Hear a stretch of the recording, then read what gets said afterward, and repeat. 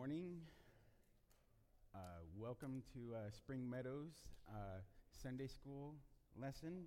For those of you who don't know me or watching, my name's Richard Salinas. And what we're going to do here today is kind of a part two to a lesson that I gave a couple weeks ago. This is my attempt to give an analysis for the proof text for the doctrine of purgatory. So let me open up in prayer really quick.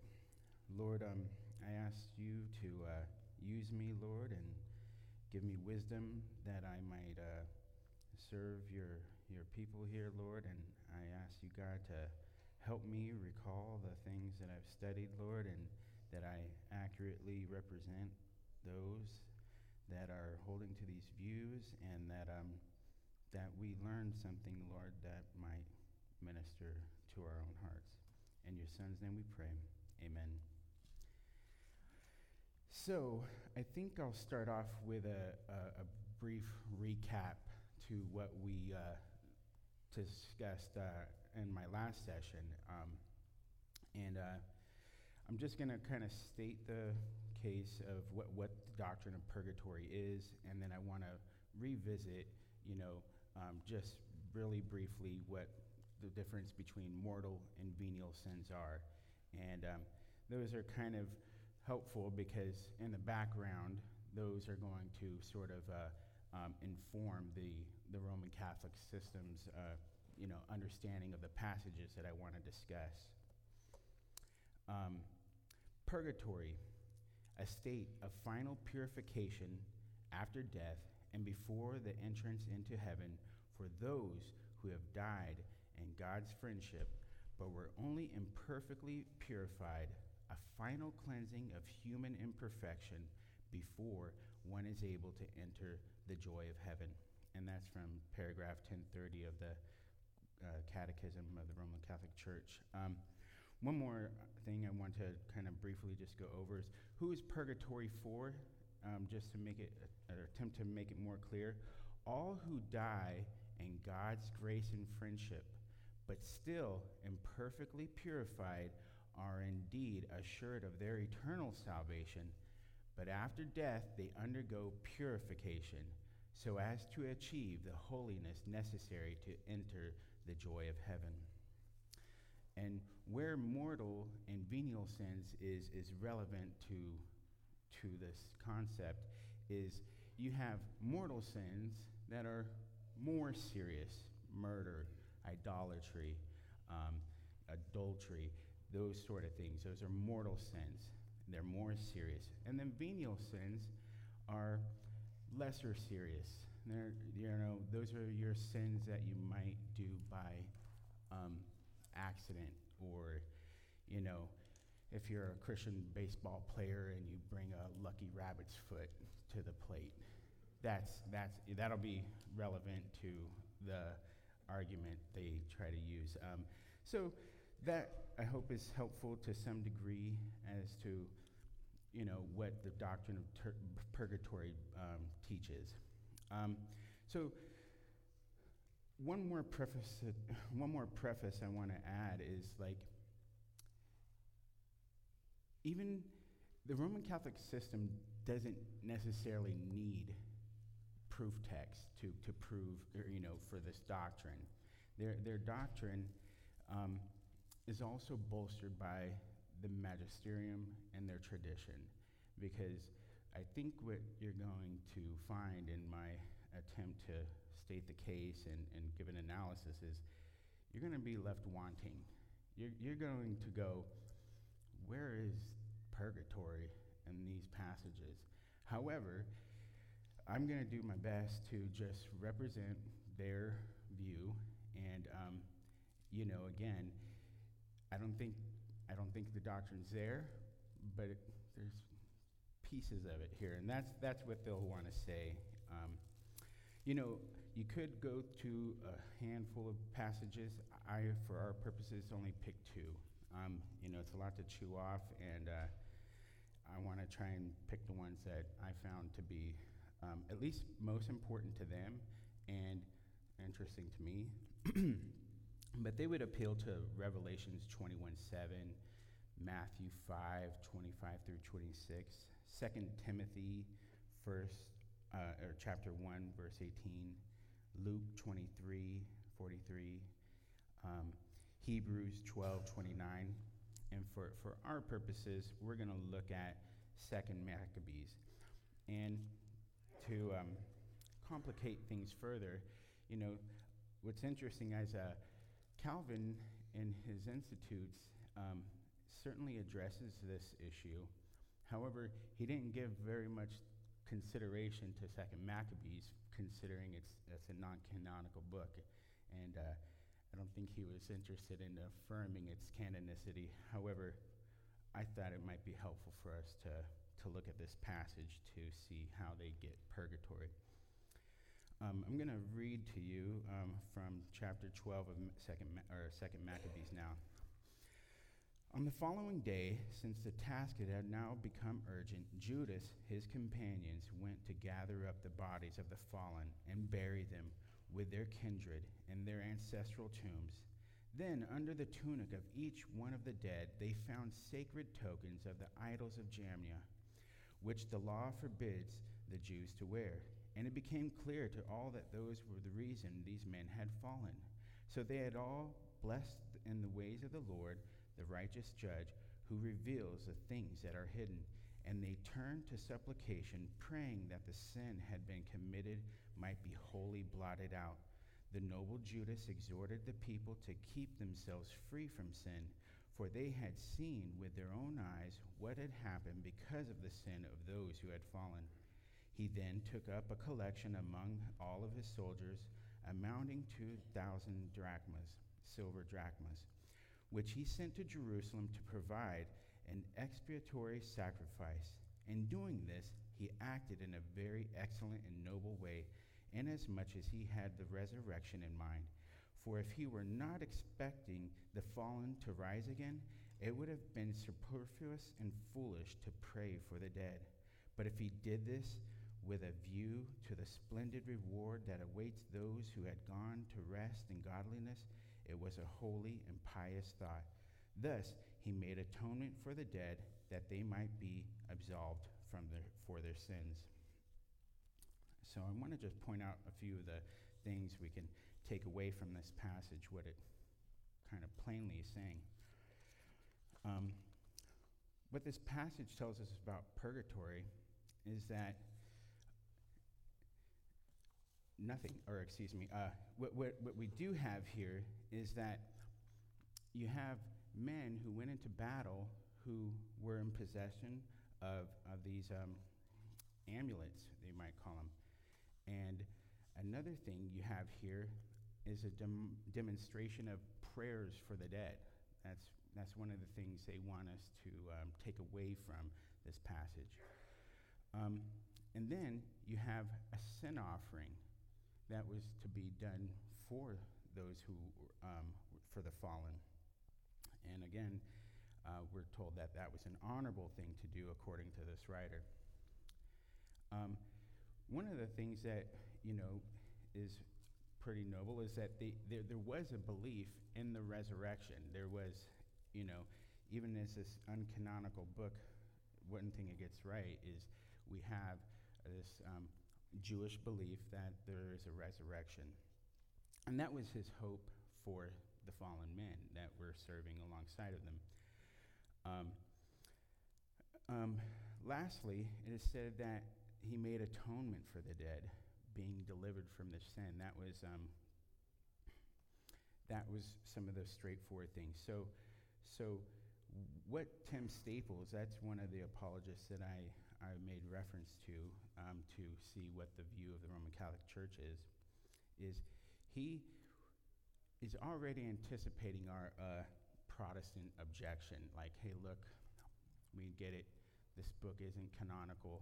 However, if you want to know something about ancient Jewish practices, this book is it. That's essentially what they want to say, is that, let me quote him, Maccabees aids us in knowing purely from a historical perspective at very least, the Jews believed in praying and making atonement for the dead shortly before the advent of Christ.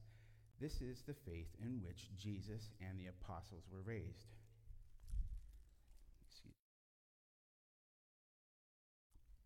So, what he wants to say here is that what we just read is normative. Praying for the dead, making atonement for the dead, these are things that ancient Jews did. And this one's going to be a real stretch, but because it was the case that those were typical and common practices for ancient Jews, and he's saying that Jesus and the apostles would have been in the know of these things. He cites in this article Matthew 12:32. And let me read that for us. And whoever says a word against the Son of Man will be forgiven, and whoever speaks against the Holy Spirit will not be forgiven, either in this age or in the age to come. So he's alleging here that at least some sins can be forgiven in the next life for those who are in purgatory. So, again, I don't know how he's getting that. I mean, again, I'm doing my best to just follow his logic. When I was reading the article, he straight goes from the view that prayers for the dead, atonement for the dead, common practice for ancient Jews, and then he wants to say, this is what the apostles and Jesus were raised up in. This is what they do. And then he alleges that this passage in Matthew is in alignment with those beliefs. And I don't know how he got there, so I'm doing my best to try and represent him. However, as Reformed folks, we have this idea of the already and the not yet. I think, that's a good proof text for that idea. We have this age and the age to come. And so the only way you get purgatory there is presupposing that the doctrine is true. Otherwise, that's always really kind of working in the background when if the doctrine is true, you might find some truth in these passages in support of. And here's what he says, kind of snarkily, if this is the way I took it. He says, if it were Jesus' intention to refute the teaching that was being taught in Israel, he was not doing a very good job of it, according to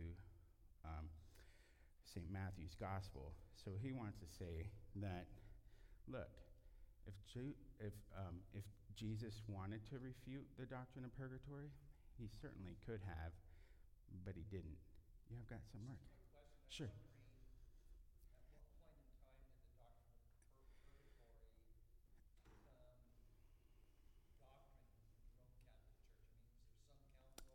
Trent was the council that solidified it, and of course, like most doctrines, they're developmental, so of course they'll appeal to this passage.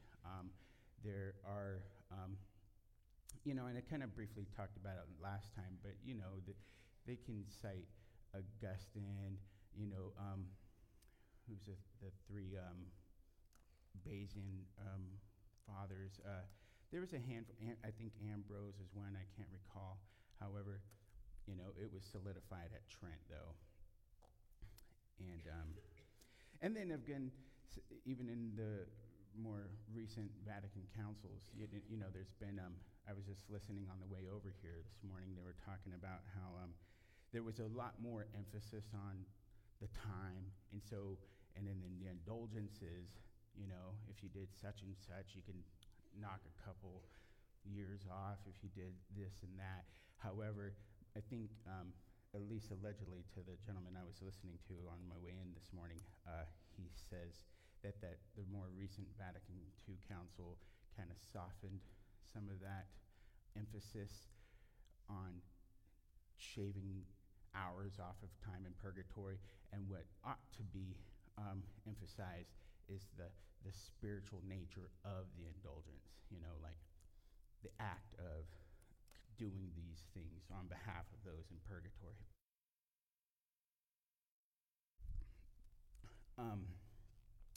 But lastly, in his article, he goes, Staples comments about whether the fallen had, and see, this is relevant again.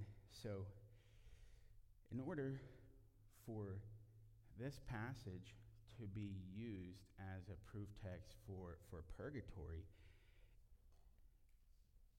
the acts of the fallen, the idolaters who were found with the amulets, that act has to be a venial sin, because according to the Roman Catholic system, idolatry is a mortal sin, and you don't go to purgatory if you have mortal sins that haven't been absolved. So here's where I made the joking reference to what a venial sin is. He says, this would be closer to a Christian baseball player believing there is some kind of power in his performing superstitious rituals before going to bat, and then that would be a mortal sin of idolatry. This was most likely a venial sin. So again, if we're going to use this as a proof text, those actions of the fallen, it has to be a lesser serious offense. It has to be venial. So does this passage prove purgatory? And again, this is tough to even talk about, because I'm going, where's this intermediate state? Everybody's, when do we get there? You just don't read it. I mean, you presuppose it, and then so you can get details. But so mortal and venial sins. This sin allegedly is a venial sin according to Tim Staples' view. However, when we read this passage pretty plainly, it's pretty clear that these guys were idolaters. I mean, before they went into battle, they had just observed the Sabbath. Okay? These weren't ordinary Jews who were just, part-time. These guys were pretty devout. And that's where the offense that they were found, the reason they were found fallen is because of their idolatry. The passage says exactly that, and they re-emphasize it 2 different times. We read in that passage that the reason they were fallen and were allowed to die in that battle is because of their idolatry. And so their problem here is because this offense is in direct, how would you say, it's not consistent with their own doctrine. If it is the case that these guys were idolaters in the Roman Catholic system, they are not recipients of God's grace and hence not welcome in purgatory. They would, on the other hand, go directly to hell. It says right here in verse 42, the noble Judas exhorted the people to keep themselves free from sin, for they had seen with their own eyes what had happened as a result of the sin of those who had fallen. So there's some good inconsistency within the Roman Catholic system if we're going to use this passage to support their doctrine of purgatory. Further in the passage, this is a comment from Calvin's Institutes. We may add that the piety of Judas is commended for no other reason than for having a firm hope of the final resurrection, and sending his oblation for the dead to Jerusalem, for the writer of the history does not represent what he did as furnishing the price of redemption, but merely that they might be partakers of eternal life, with the other saints who had fallen for their country and religion. The act, indeed, was not free from superstition and misguided zeal, but it is mere fatuity to extend the legal sacrifice to us, seeing we are assured that the sacrifices then in use ceased on the advent of Christ. Again, it says in this passage that there was atonement for the fallen was done via temple sacrifices. So that is consistent with the Jewish tradition. There's an entire system in place for the satisfaction of sins. That's what the temple was there for, to administer the sacrificial practices so that the people would have, again, in all anticipation of Christ, who would be our final sacrifice. And that's kind of what Calvin alludes to at the end of that passage I just read. Instead of purgatory in this passage, we see a version of a type of belief in substitutionary atonement. Even as Calvin said, misguided zeal,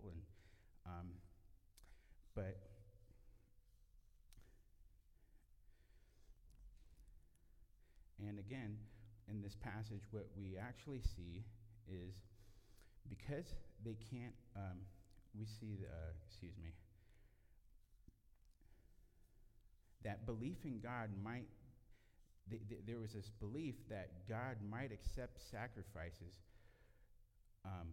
from the righteous on behalf of the wicked, because they couldn't make an offering of their own. And again, if it's not clear already, nowhere in this passage does it mention any purification or atonement in some intermediate state or purgatory. And so, again, I don't think purgatory was in 2nd Maccabees. Rather, I think we see a man who served along men who he desperately wanted to see in heaven in the final resurrection. And in his attempts to atone for them, he went through every possible means he could, praying for them, atoning for them, sent money to Jerusalem so that there were sin offerings that were going to be done for them. So that's what I think the passage actually is saying. And there was this hope for a final resurrection. I think straightforward interpretation of that's what it's teaching. And so purgatory wasn't there. My next passage I want to try and get through is 1 Corinthians chapter 3, verses 11 through 15. And according to Tim Staples and most of the Catholic apologists I've looked at, this is the most straightforward passage. In fact, the article that I cite here calls it the plainest text. Like, if you're going to get purgatory, this is it right here. According to the grace of God, which was given to me, as a wise master builder, I laid a foundation, and another is building upon it. But let each man be careful how he builds upon it, for no one can lay a foundation other than that which is laid, which is Jesus Christ. Now, if anyone builds on the foundation with gold, silver, precious stones, wood, hay, straw, each one's work will become manifest, for the day will disclose it, because it will be revealed, and the fire will test what sort of work each one has done. If the work that anyone has built on the foundation survives, he will receive a reward. If anyone's work is burned up, he will suffer loss, though he himself will be saved, but only as through fire. So, if you presuppose the existence of the doctrine, you might find it here. And so what Tim Staples wants to say here is that fire in this passage is used metaphorically, and I don't think we would necessarily disagree with that. It's a purifying agent that consumes. So the works mentioned in the passage are represented by gold, silver, precious stones, wood, hay, straw, and all of these things are going to be subjected to fire. And I think that's pretty straightforward from reading the passage. Some things will be burned up, however, some will be purified. So what he wants to say here is that the works survive or burned according to their essential quality.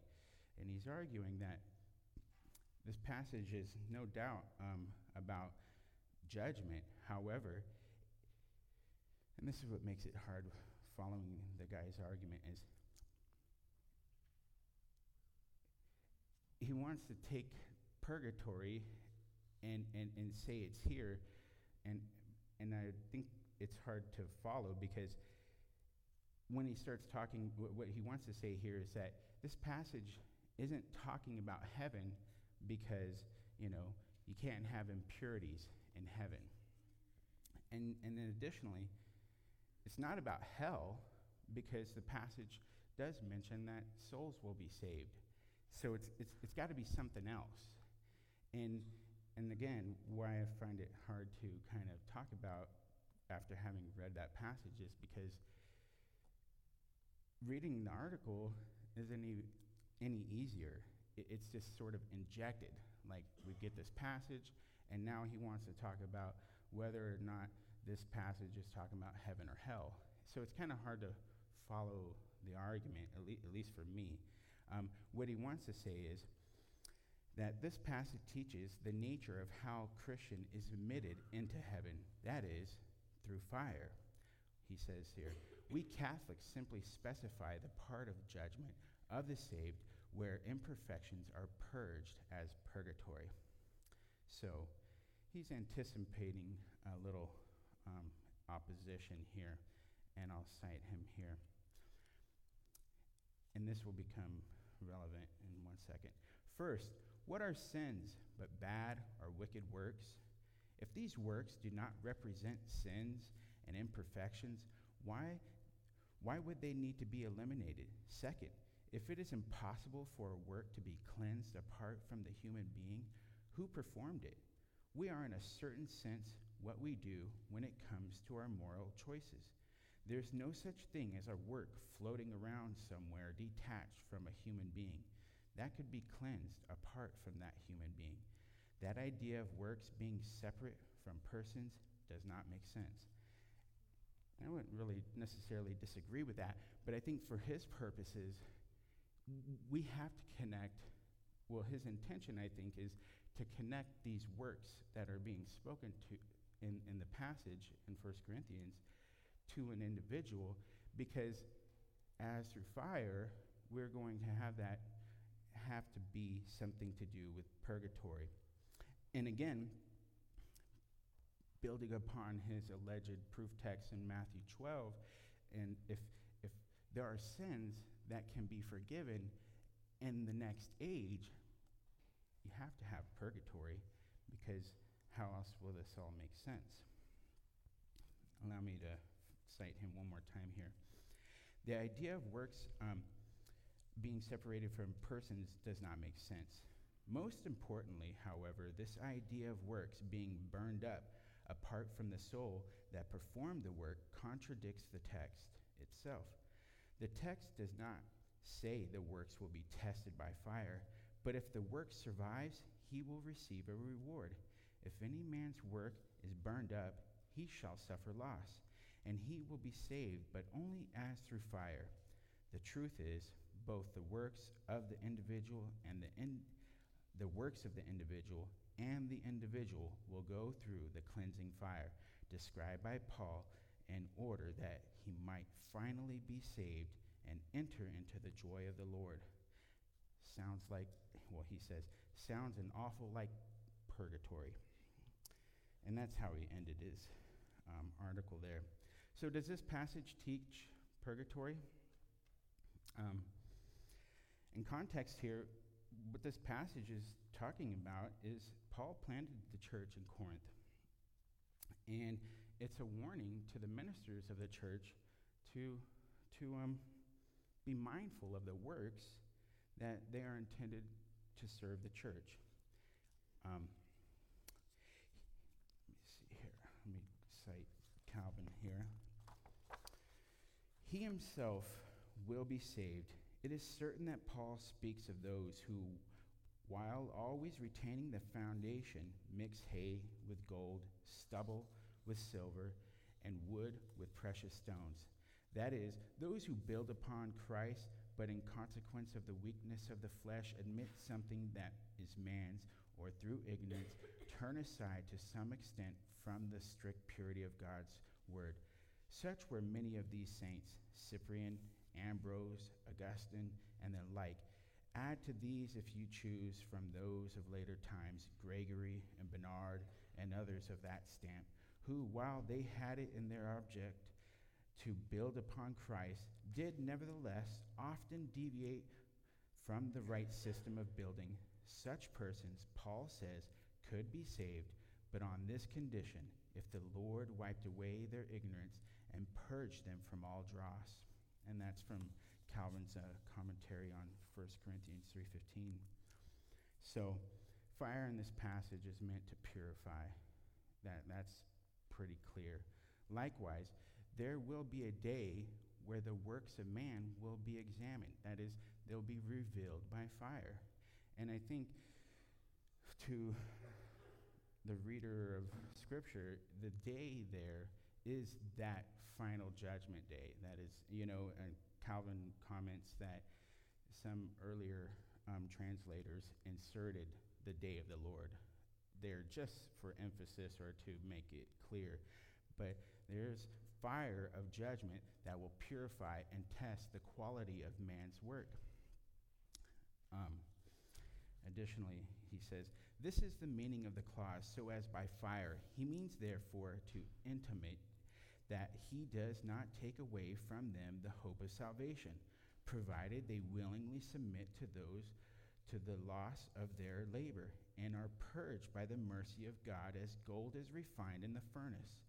Further, although God sometimes purges his own people by afflictions, yet here by the name of the fire, I understand the touchstone of the Spirit, by which the Lord corrects and removes the ignorance of his people, by which they were for a time held captive.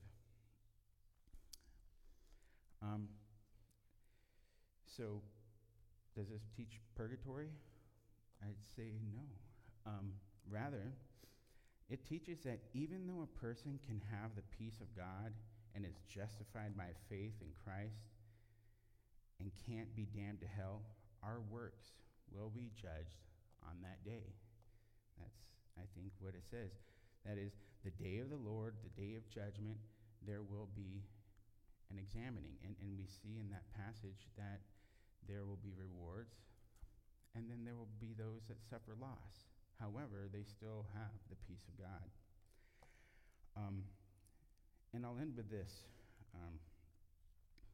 When the expiation of sins is sought elsewhere than the blood of Christ, and satisfaction is transferred to others, silence were most perilous. We are bound, therefore, to raise our voice to its highest pitch and cry aloud that purgatory is a deadly device of Satan, that it makes void the cross of Christ, that it offers intolerable insult to the divine mercy, that it undermines and overthrows our faith. For what is this purgatory but the satisfaction for sin paid after death by the souls of the dead? Hence, when this idea of satisfaction is refuted, purgatory itself is forthwith completely overturned. But if it is perfectly clear from what was lately said that the blood of Christ is the only satisfaction, expiation, and cleansing for the sins of believers, what remains but to hold that purgatory is mere blasphemy, horrid blasphemy against Christ. So that was my attempt to show that purgatory is certainly not taught in Scripture, and that sadly, we all know people that hold to this, and that we should have mercy on them and be reminded that our salvation is firmly rooted in Christ and what he's accomplished for us in our behalf. And that's all I got. I don't know if there's questions. I mean, I don't know if I'll be able to answer them, but I'll give it a crack. Mark. When you previously taught, you mentioned that you had been to a funeral that the result of which is that this deceased person is in purgatory. And, I was just wondering, is that common for Catholic funerals? I mean, that just really seems like such a downer that... Oh, yeah. It was certainly, Jessica had to leave the sanctuary in the midst of it. It was awful. And ironic, and I'll tell this again, but even the believing Catholics in the audience who were hearing this felt compelled to come and tell everybody how confident that they were that Grandma went straight to heaven. They were offended that she wouldn't be. She was so. I get it. But if you're going to be a consistent Catholic, you gotta deal with this doctrine. And I just have a story about when I was 12 years old, the first time I heard about purgatory. In the Philippines, we consist of a lot of Catholics. And it was in the funeral of my grandpa, the first death in our family. We invited a lot of our relatives and neighbors and whatnot. And my uncle, who's a pastor, simply asked this question to these Catholics who were in the crowd, saying, okay, my grandpa has 9 kids. And if everybody's praying for whoever dies, like right now, if we pay the penitence for my father, then the last kid that will pay for the penitence has no kids, then what's going to happen to him? And they all just look at each other. And so at 12 years old, I'm just like, wow, I didn't even know, we grew up as Christian and we read the Bible, and I never heard of purgatory until my uncle, who's a pastor, explained what it is and why Catholics believe that. So I just, as a young age, I'm just like, okay, I really doubt there is a purgatory. Thanks for sharing this, by the way.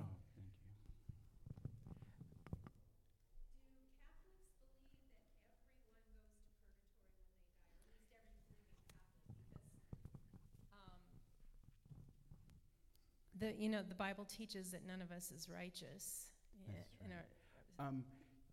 No, that I think is the irony. In part of the sad part is purgatory is supposed to be a good thing in their view. Purgatory is, as I said, I heard one YouTube pastor who's a advocate, or he's a practicing priest. He's like, this is God's way of showing his love for you, because he loves you so much that you need purifying. And so God created purgatory so that he can show you how gracious he is. However, you got venial sin that needs dealt with, and that's going to get dealt with in purgatory, and then you get to go to heaven. So purgatory is for the people that are in God's good graces.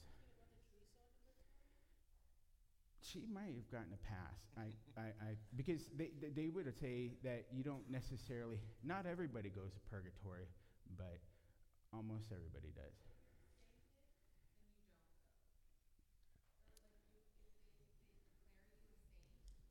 Yeah, saints don't. Yeah, that's what I was going to bring up is Catholics believe in the concept of what they call supererogation, which means going above and beyond the requirements of the law. And anything above and beyond what is required by the law goes into the treasury of the saints, which is what they use, to absolve sin. And yeah. Anyway, so those people obviously go straight to heaven, and their merit, their excess merit, becomes that which is used to forgive the sins of others. Yeah, yeah. If you guys ever seen the movie, the Calvinist movie, um, they have a really cool graphic, like a little cartoon that does a good job of showing that. Worked out. Jim. Yeah, Rick, I wasn't going to comment, but I heard the same question asked by two different people.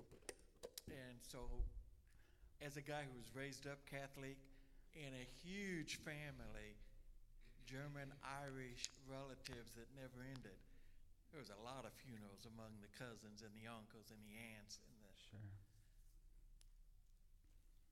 the perception I think a lot of people have is that most Catholics, lay people, accept that you go to a funeral, everybody's going to be in purgatory. I think your situation, your example, is an anomaly, not typical.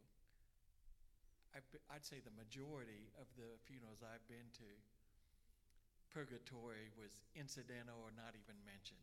Interesting. You know, it's just rote. Yeah, what's And, interesting about my experience there is the priest that my mother-in-law and grandma was going. This dude's pretty hardcore, and he likes to take jabs at other bishops around town. And I know a lot of people like that. and one of the things why I cut you off, and I apologize, is according to him, the whole reason you have a funeral mass at all is because that person's in purgatory. You know, there's no reason to have a funeral mass if they're not in purgatory. You would rather just be celebrating that they're in heaven. If they're not in purgatory, that's the act. That's probably like the preliminary indulgence. You know, so in fact, I think her mom went to a mass just a couple weeks ago for grandma. Well, you also have, when a person dies, you have last rites that provides forgiveness of immediate sins they haven't. Mm-hmm. So that wipes a big slate clean right there. I think Yeah. most Catholics, I know I did, believe that most people went straight to heaven, or they went to hell. Sure. But purgatory was for those people. I don't know, my grandmother, she was kind of quaint in when she would say things, but I remember as a child she would teach us, couldn't be too deep, but purgatory, or if there's a black sheep in the family, purgatory is save him. We need to pray for him each night in our prayers, to make sure he gets into heaven. Sure. Why, Uncle Birch was a jerk, and Right. but Yeah. You know, a gentleman right behind you has his hand up.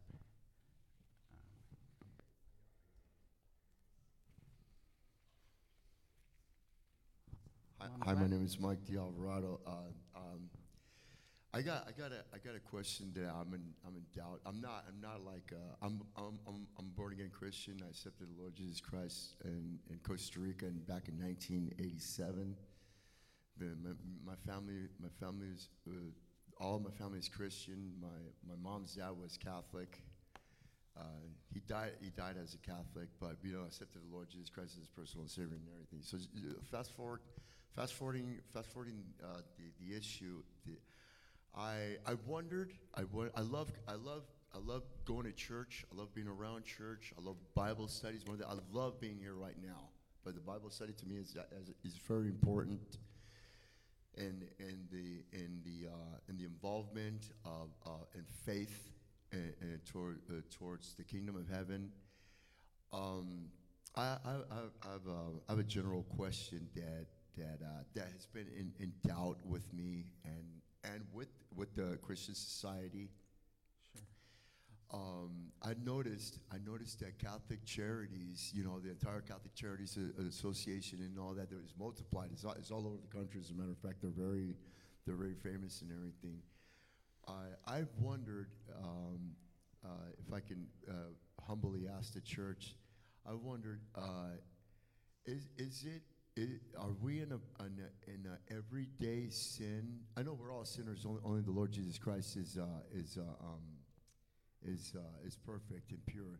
Are we actually in sin, living with knowing the Christian belief, and that we are not supposed to worship idols or statues or images because we have a jealous God? So I want to know if we are actually in sin, being around or living with Catholics that worship the statue, the image, and all that, where they bow to the statue, and us living with them. Are we in an everyday sin, being living with them? I'm not trying to say that they're going to hell or anything like that. I wish the kingdom of God for everybody as a mission, as a Christian. Brother, Are we actually living in sin, living with them if we have no place to go, and really they're quickly, Catholic and we're Christian? I would say no. I would say no that.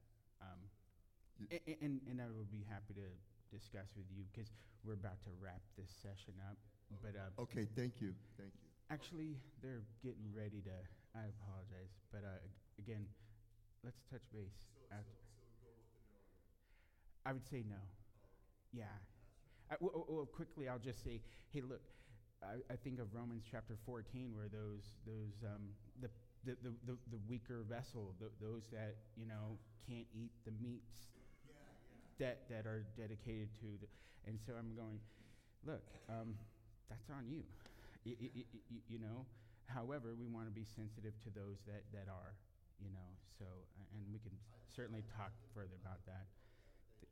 Thanks, guys.